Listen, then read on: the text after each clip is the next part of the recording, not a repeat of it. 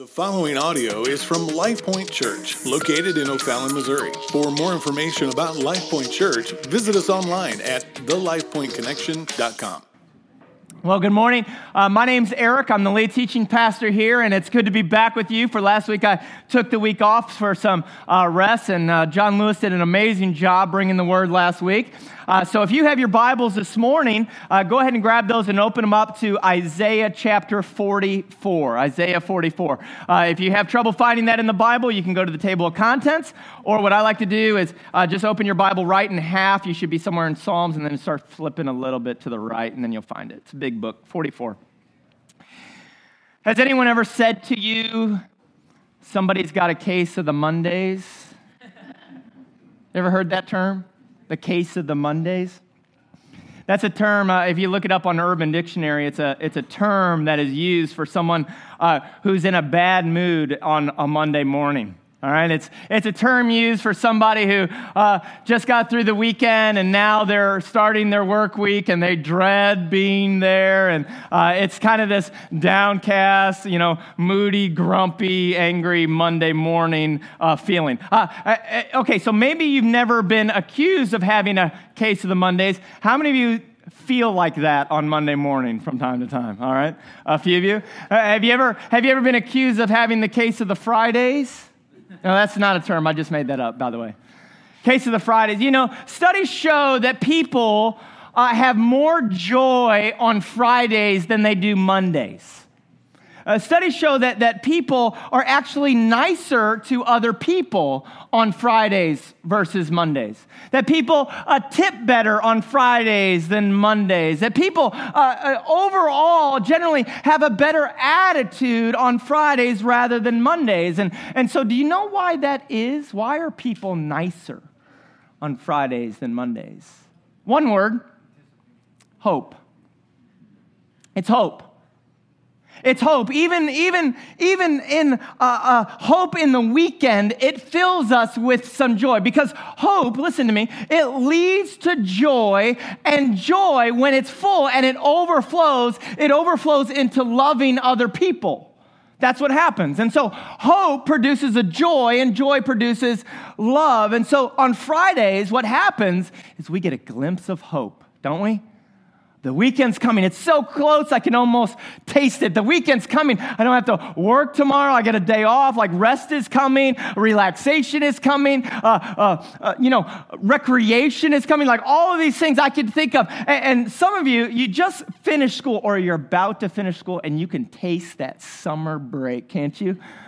Oh, and so all of a sudden we're nicer to people and we're filled with joy because that break is coming. And on Fridays, we get a glimpse of this hope. And listen, if your weekend looks bright enough, like if it's really filled with a lot of things, our excitement and our joy will start to bubble over, and all of a sudden we'll start to love people in ways that we normally wouldn't on Mondays. Listen, it happens on Fridays. It happens right before vacations. How many of you ever get excited about going on vacation? Right? That week before you go on vacation, you're like, oh man, it is almost here. I am 2 days away. I am 3 days away from getting on this. It happens on vacations. Listen, it happens on birthdays. Oh, my birthday's coming up. Oh, I get really excited. Or it happens not only on birthdays, but it happens on Christmas.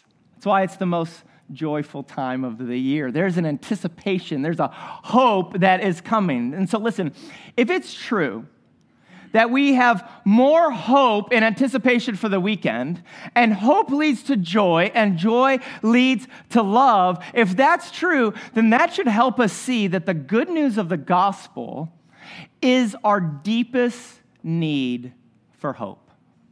That the gospel is actually the one thing that will fill us with hope. Why? Because listen, if we can agree that weekends fill us with hope, or Fridays fill us with hope, or vacations fill us with hope, we can agree that those things are imperfect in themselves, aren't they?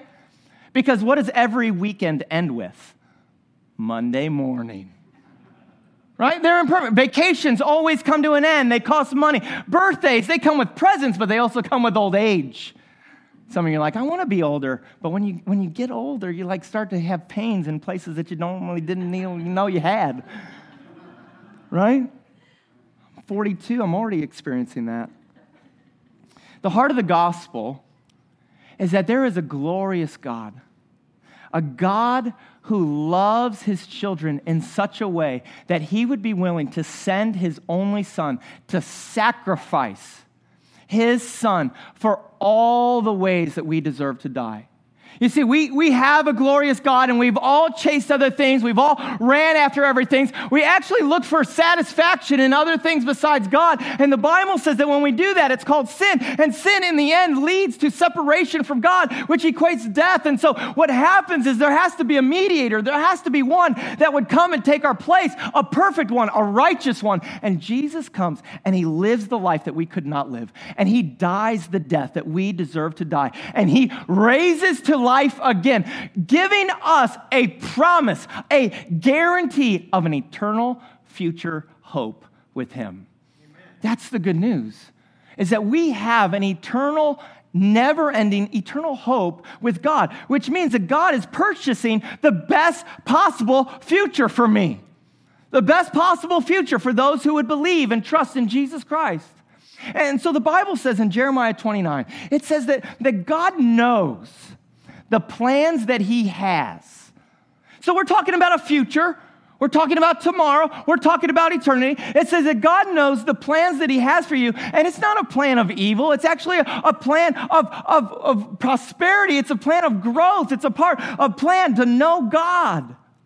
And it says, I have a plan for you, and I have a plan to give you a future and what? A hope. God wants to give you hope. Because hope leads to joy, and joy leads to love, and love glorifies God. And so here we are. God wants to give you hope in Jesus Christ. God wants to give you an assurance of a future for you in Jesus Christ. And so when our hope is in Jesus and his plans for us, it overflows into joy and it overflows into love. And so most Christians, hear me now, they've learned that Jesus is the one that they need for the forgiveness of sins, like it's some type of one-time transaction that happened when I was a kid. But so few people really see Jesus as their continuous hope, as their eternal hope, as the one that's going to continue to sustain them. Listen, Jesus does. It says when we confess our sins to him, he is faithful and just to forgive us all of our sins. And so he cleansed us white as snow. But upon that cleansing, he does even more in us, and he fills us with hope. The fullness of joy and the freedom of love won't ever come until our future hope is found on the promises of God that are in Jesus Christ. And so to wrap up this Overcome series, I want to tell you that we will not overcome until we find our hope in Christ alone. We will not overcome until we find our hope in Christ alone. And so in order for us to be overcomers, we need to honestly ask ourselves a question: where is my hope? Where's your hope? Where's your hope? I mean, what do you look to when you're struggling? What gets you through the desert or the hard times?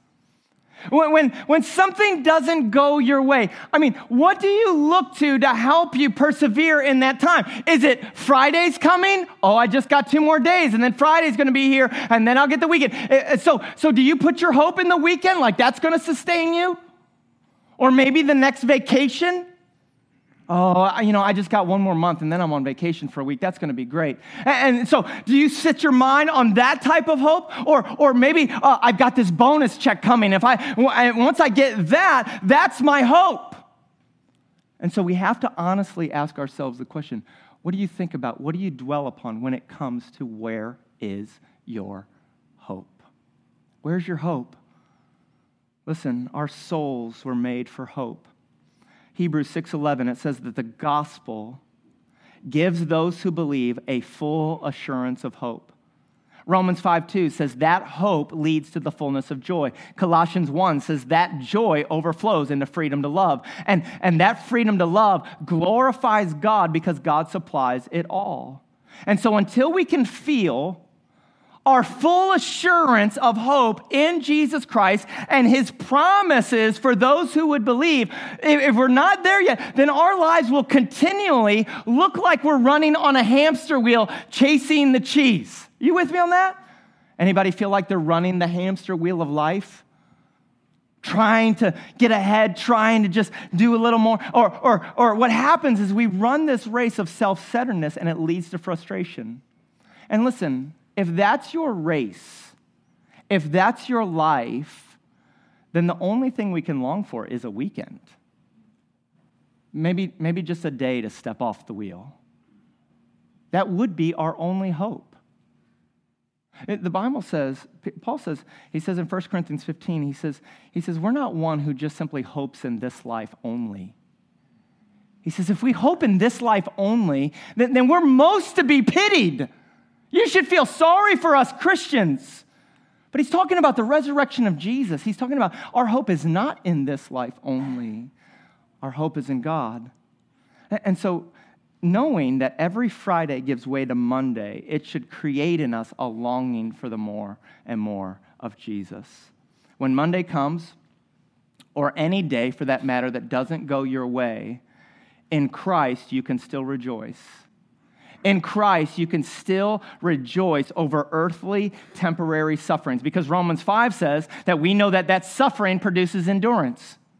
And that endurance produces character. And that character produces hope.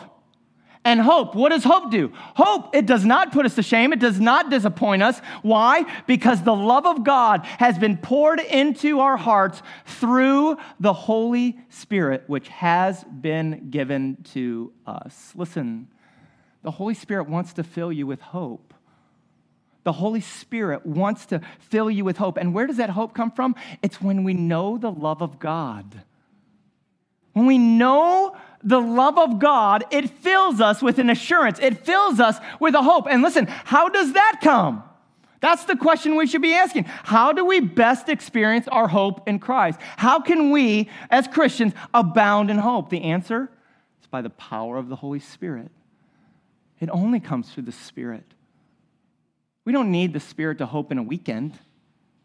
We need the Spirit to help us hope and be assured of the never-ending love of Christ for us. That's what the Holy Spirit wants to do. As believers, the Holy Spirit is given to us to remind our hearts of the never-ending, never-ceasing, never-giving up, always running us down love of God. That's what it wants to do. That's what the Spirit does. Listen to Romans 15:13. It says, "May the God of hope fill you with all joy and peace in believing, in order that," so the reason why he gives you joy, the reason why he brings peace, the reason why he wants you to believe, in order that the power of the Holy Spirit, you might abound in hope. The Holy Spirit wants to fill your life with hope to overcome. That's what he wants to do. The Holy Spirit fills us with hope when the eyes of our hearts are open to the love of God. We can see the love of God clearly. That's what the Holy Spirit does. So if that's true, if hope leads to joy, joy leads to overflows into love, and all of that glorifies God, and we receive that hope, the source of that hope is through the Holy Spirit, then the question is then, Eric, how are we filled with the Holy Spirit? That comes from the Holy Spirit. I want the Holy Spirit. The answer is this: to meditate, think on, dwell on, saturate yourself upon the hope-giving promises of God. The Holy Spirit will bring to light of your heart the hope-filled promises of God. The way God's Spirit fills us with hope is by filling us and reminding us of his own promises. That's what he does. Listen, hope, it's not a vague emotion. It's not something we can go to the store and pick up. It's not something that we can conjure up ourselves. It's not something that we can just tap ourselves on the back and say, come on. Right? And so David in the Psalm 42, he says, why are you so downcast, O my soul? Why am I so lowly here? Hope in God. Hope in God, he says.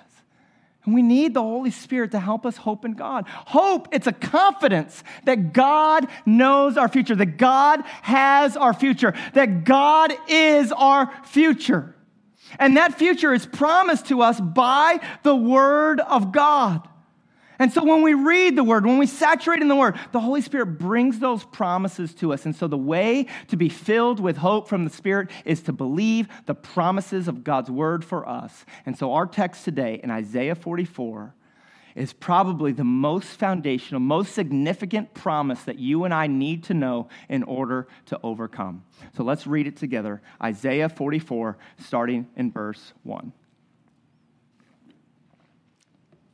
He says, but now, hear, O Jacob, my servant, Israel, whom I've chosen. Everyone say chosen. Thus says the Lord who made you, the Lord who formed you in the womb, and the Lord who will help you. Fear not, O Jacob, my servant, Jerusalem, whom I've chosen, for I will pour water on the thirsty land and streams on dry ground. I will pour my spirit upon your offspring and my blessings upon your descendants, and they shall spring up among the grass like willows by a flowing stream. This one, he will say, I am the Lord's. And another will call on the name of Jacob, and another will write on his hand the Lord's, the name himself by the name of Israel. The promise that we have to overcome in verse 3 is that God will pour out his Spirit. That's a capital S in that text. That stands for the Holy Spirit. He says, I will pour out my Spirit. In this text, he says, there's a day coming where I'm going to fill my servants with my Spirit. In the day of Pentecost, they were all gathered together and they were praying together. And Jesus said, wait here until I fill you with my Spirit, and you'll be my witnesses in Jerusalem and Judea and to the ends of the earth. And the Spirit is coming. And so now there's a day where we can, as children of God, receive the Holy Spirit. We will be filled with God himself. Now, this idea of pouring, it's the idea of abundance. If I said, hey, look outside right now. It's pouring. What do you think I mean by that? It's misting? Sprinkling? No. You walk outside, you're going to get drenched. Like you're going to get soaked. And so this idea of God's pouring actually equates to being drenched with the Spirit. Being filled, being saturated with the Spirit. Listen, God promised that his servants, his children, will be drenched with the Spirit. Therefore, listen to me. It should be our delight as Christians to be drenched with the Spirit. It should be our longing. It should be our craving. It should be what we're wanting more than anything else, to continually seek the Spirit of God, filling us and saturating us and drenching us to no end. Which means, listen, we should not be content until we're drenched with the Spirit. Listen, we should not be content with just simply going to church. We shouldn't be just simply content on doing the motions or doing the thing. We should actually ask God, fill me, drench me with your Spirit. Let me be a witness for you. Now, the question is why? Why should we long to be drenched with the Spirit? Well, there's 3 reasons, and they're all found in this text alone. I'm telling you, it's pouring outside. In verse 2, he says, fear not. Everyone say, fear not. Fear not, O Jacob, my servant. Listen, when God, the Holy Spirit, is poured out upon your life, listen to me, it overcomes fear. When we're drenched with the Holy Spirit, it overcomes fear. He says, don't be afraid. He says, you're safe. He says, don't you know I made you? I formed you. I chose you. That's what it says in the text. Listen, I formed you. I made you. You're mine. You don't have to be afraid. You are safe. You are mine. Fear not. When we're saturated with the Spirit, it overcomes fear. Listen, when God says you are safe because you are mine, He doesn't mean you're safe from trouble. He doesn't say you're safe from hardship or heartache. He says, I'm your God and you are my child, which means you are safe from everything that God knows is not good for you. And sometimes heartache and hardship are good for us. But God knows it. He says, you're safe. I'm going to protect you from anything that's not good for you. I'm going to lead you in paths of righteousness. Listen, when you are drenched with the Spirit, you are drenched with an assurance that Mondays come from God just like Fridays. That valleys come from God just like peaks of the mountain. We can be assured, we can have a hope that we are God's. That's why He says, don't be afraid. When we're drenched with the assurance that pain and sorrow, listen to me, are not punishment.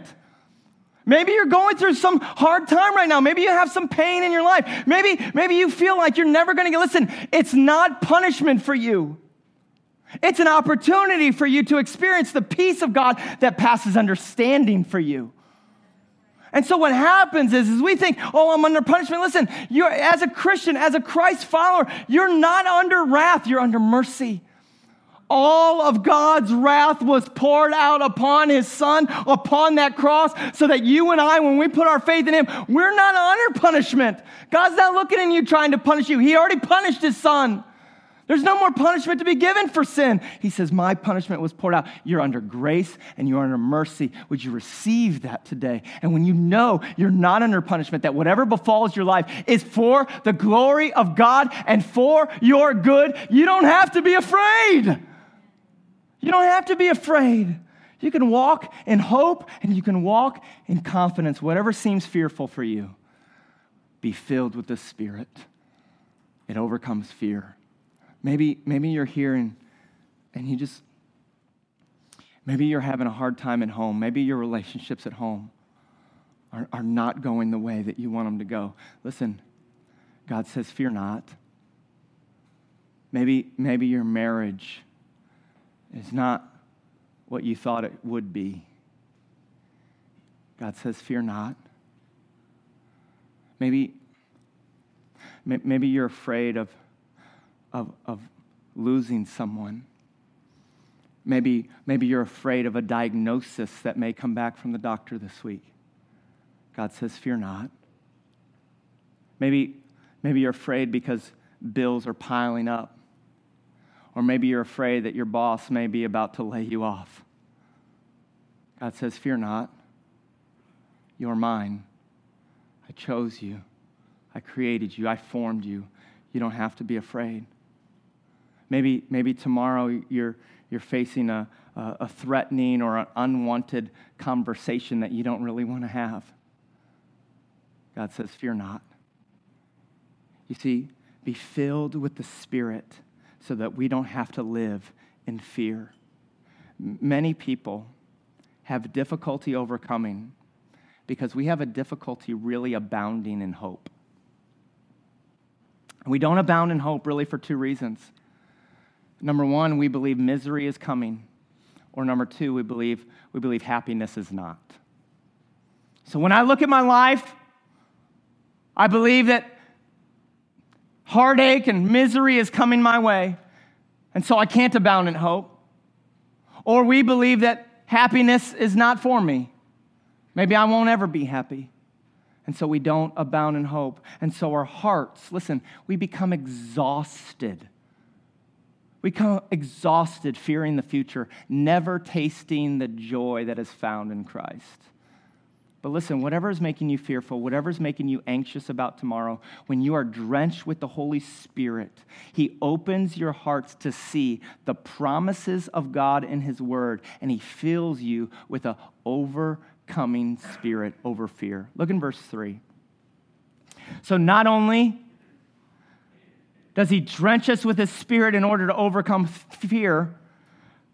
But verse 3 says, for I will pour water on the thirsty land and streams on the dry ground.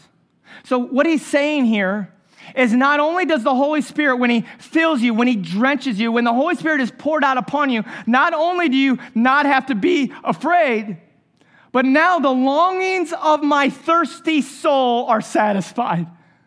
He says, I'm going to pour water on your thirsty soul. Anybody ever have a thirsty soul? You ever find yourself in that season where you're just longing for God, where you're just needing God to show up in a mighty way, and your soul is just thirsty? This says that when God pours out his Spirit upon you, your soul thirst is quenched. It says that we will taste a satisfaction in God that we can't find anywhere else. We'll find a satisfaction in God that we'll spend our whole lives drinking from. Have you ever tasted something so good that you just long to taste it again? That's what God does through his Spirit. He says, I will satisfy that thirsty soul that nothing else can fill. So the promise for us in God, when he drenches us with the Spirit, is just what we need. Fear removed and our thirsty souls satisfied. But that's not all. Look in verse 4. He says, they shall spring up among the grass like willows by flowing streams. This implies that the outpouring of the Holy Spirit is not supposed to be simply a one-time thing, but rather a continual thing. And he says that the outpouring of the Holy Spirit, drenching you with the Spirit, is not a random thing. Listen, I spent, up to about a month ago, I spent about 3 or 4 months not having to cut the grass because it didn't grow. But up to about 4 weeks ago, I've had to cut my grass constantly now. I mean, it's growing now. And so listen to me. What this just said is that when the Holy Spirit drenches us, there's going to be dry seasons. But listen, when your roots are going down into the promises of God, like water a stream, like willows by a stream, you may endure the winter season because spring is coming, and the Spirit, when he drenches you, he will make you grow. He'll make you flourish. He'll make you prosper. He'll make you grow up just like the grass. And so listen to me, child of God. If you feel like you've just been in that winter season, you've been in that desert, listen, sink your roots down into the promises of God through the Holy Spirit and receive the nourishing water that flows from God. And he will allow you to grow. Right now, you may feel like your life is a desert. Listen, cling to God's word. Cling to God's promises. He tells me that if I'm drenched with the Spirit, I will satisfy myself in the promises of God, and I will be able to endure the winter. I will grow up. And so our hearts, when we're drenched with the Spirit, just cries out for the spring. Oh, Lord, would you just spring in my life? Would you just spring up in my heart? Would you just bring hope back to my life so that I can have joy, and that joy would overflow in love, which glorifies you? But here's the main promise, verse 5. It ends big. So, when we're drenched with the Spirit, we don't have to be afraid. When we're drenched with the Spirit, our souls are satisfied. When we are drenched with the Spirit, we will have the ability to endure the dry seasons. But not only that, this one, drenched with my Spirit, this one will say, I am the Lord's. Everyone say, I am the Lord's. Another will call upon the name of Jacob. The name Jacob, it means the one who wrestles with God, the one who has God so close that you need God so badly that you won't let him go. It says when you're filled and drenched with the Spirit, not only will you say, I am the Lord's, but you're going to wrestle with God, you're going to cling to God. He says, and another will write on his hand the Lord's. Everyone say the Lord's. So one will cry out to God, another will write on his hand the Lord's, the name myself by the name of Israel. Do you know what the name Israel means? It means God prevails. So listen to me. When we are filled, when we are drenched with the Holy Spirit, we will say, I am the Lord's, and the Lord prevails. I am the Lord's, and God prevails. I am the Lord's, and God prevails. That's what happens. That's what it is that casts out fear. That's what it is that satisfies our soul. The fact that I am the Lord's. When we are drenched with the Holy Spirit, it casts out fear. It satisfies our souls. It gives us strength to endure the dry seasons. Why? Because I am the Lord's. I am the Lord's. Do you have a hope? Do you have assurance? Do you have a confidence to say, I am the Lord's? That's what the Holy Spirit does. I am the Lord's, and God will prevail.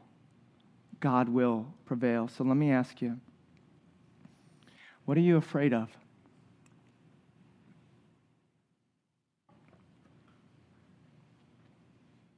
I mean, honestly, what is it that you're afraid of, even walking into this place? What are you afraid of? I know fear and the spirit of fear is very real. I know it's very powerful. And I know it's very controlling. And I know many Christians and not fear, it cages them. It keeps them from living the life that God really desires them to live. And so right now, at the core of your heart, at the core of your soul, what is it deep down that you're afraid of? Are you afraid that you're not good enough? That's real and that's honest. Some of you say, Eric, if I was honest, I'm afraid that I'm not good enough, that God would not love me. That if God really knows all that I've done, then He wouldn't love me. I'm afraid that God may love me, but He doesn't really want me. Or I'm afraid that God loves me and He wants me, but He's not really going to use me. That's what I'm afraid of. Maybe you're here and you're saying, Eric, I'm afraid of a lot of things.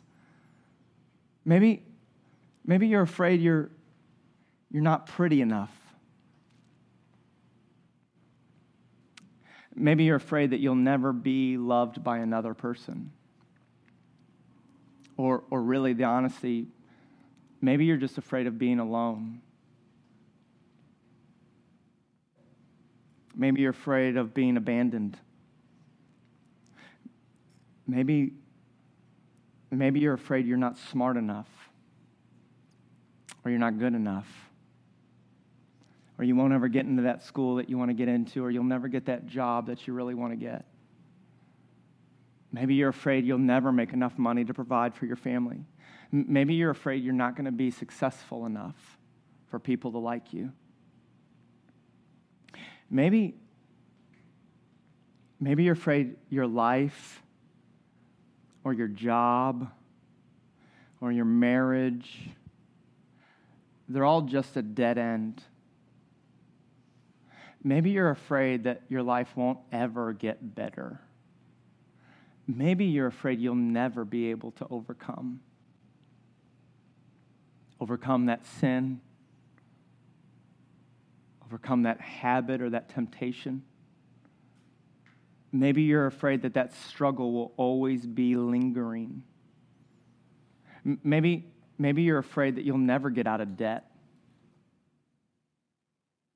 Maybe for you, you're afraid that you're going to lose someone. Maybe you're afraid of dying. Maybe you're afraid that person that you've been praying for will never come to Christ. Maybe you're afraid that you can't give your kids the future that you really desire for them. What is it? What is it you're afraid of? I mean, deep down, what's holding you back? I mean, what is keeping you from overcoming? What are you afraid of? Are you afraid of rejection? Are you afraid of failure? Are you afraid that if you step out in faith that to do something radical for God, that He won't be with you? Is that what you're afraid of? Listen to me. 365 times in the Scripture, God says, don't be afraid. Don't be afraid. Fear, it traps you, it keeps you, it doesn't allow you to live the life that I want my children to live. Imagine if every time my kids came home to me that they were afraid of what Dad was going to do. Like 365 times in the Bible, God says, listen, you're my child, I formed you, I knit you, you're mine, I chose you, you're mine, fear not. Don't be afraid. Be filled with the Spirit. Listen, not only does it say fear not 365 times, it has 3,000 promises in God's Word. 3,000 promises for those who are in Christ.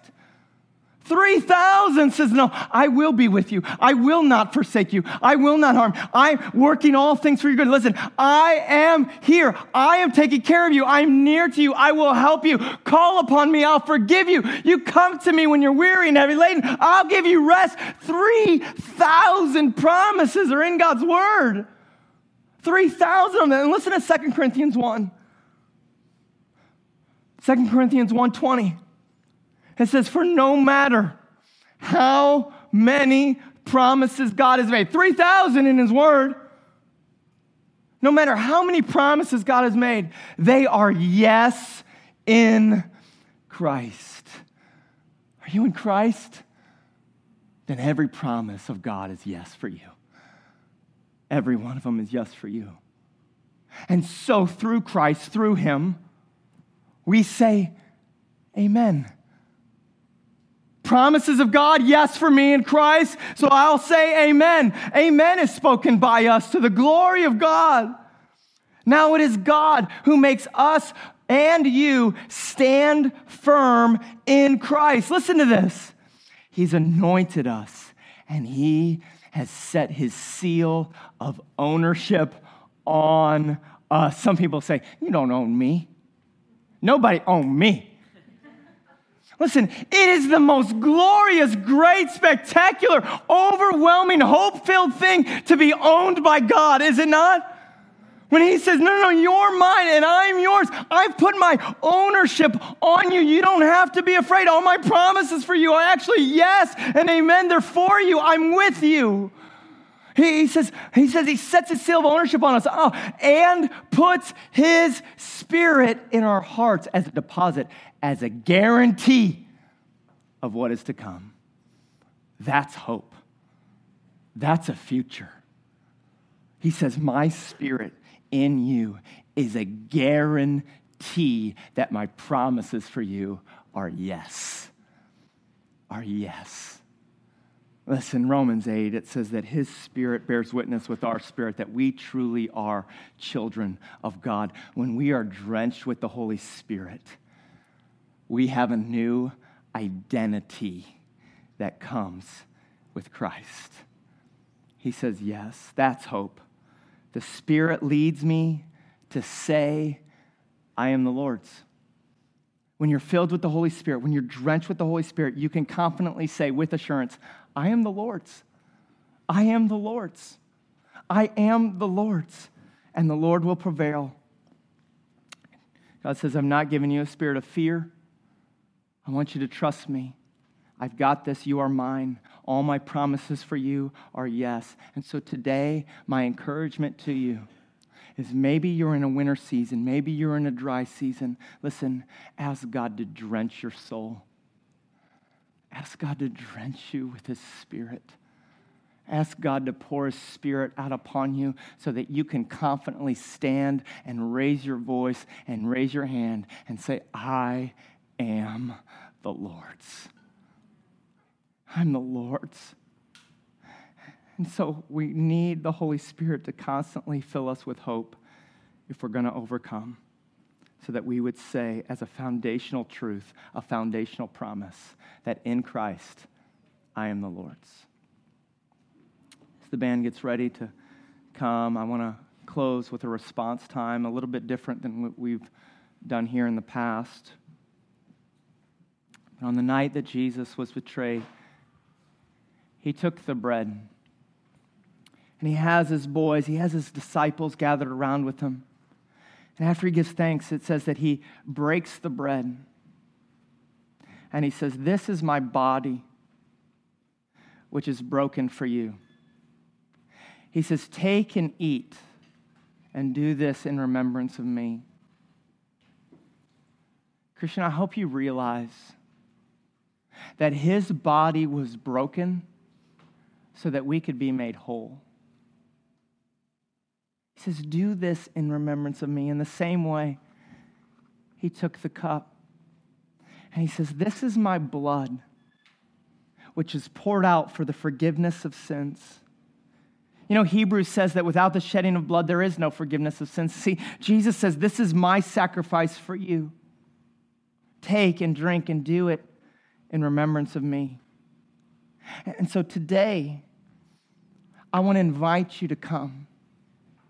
And I want you to remember that because of the body of Christ broken and the blood of Christ that was poured out, that's the only way we can say, "I am the Lord's." It's because he is the mediator. He is the one who bridges the gap to bring me back to God through his sacrifice. And today, if I receive that sacrifice in my place, I can take and eat, and I can take and drink, and I can take and remember that he was the one that was poured out so that I don't have to be afraid. That I can be filled to my soul when it thirsts, that I can endure through the dry seasons, and that I can confidently say, because of Christ, I am the Lord's.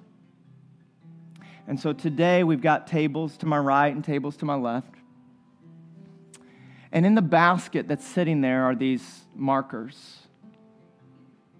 And so I want to encourage you that when you come to the table, I want you to come, and I just simply want you to write down whatever it is that you're afraid of. Whatever it is that's holding you back, whatever it is that you're afraid that will not overcome in your life. What is it that you're afraid of? And I want you to write it down and just simply leave it at the altar. Just leave it where the body of Christ and the blood of Christ washes over it all. And maybe you need to go further than that. Not just simply confess your fear, but you need to remind yourself, you need the Holy Spirit to remind you that you are the Lord's. And so the scripture says that some, they wrote on their hand, the Lord's. If that's you, you need to cling to that promise today, then just take that marker and write right on your hand, I'm the Lord's. So that whatever it is that's fearful about tomorrow, you can look and say, I am the Lord's. His body, his blood, poured out for me, so that I don't have to be afraid, that my soul can be satisfied, that I can endure whatever the season it is that I'm in, and I can confidently say with all of hope, I am the Lord's. Let's pray. Oh, Jesus. First, today we give you honor and glory and praise for not leaving us in our sin, but coming to rescue us as a great, great God.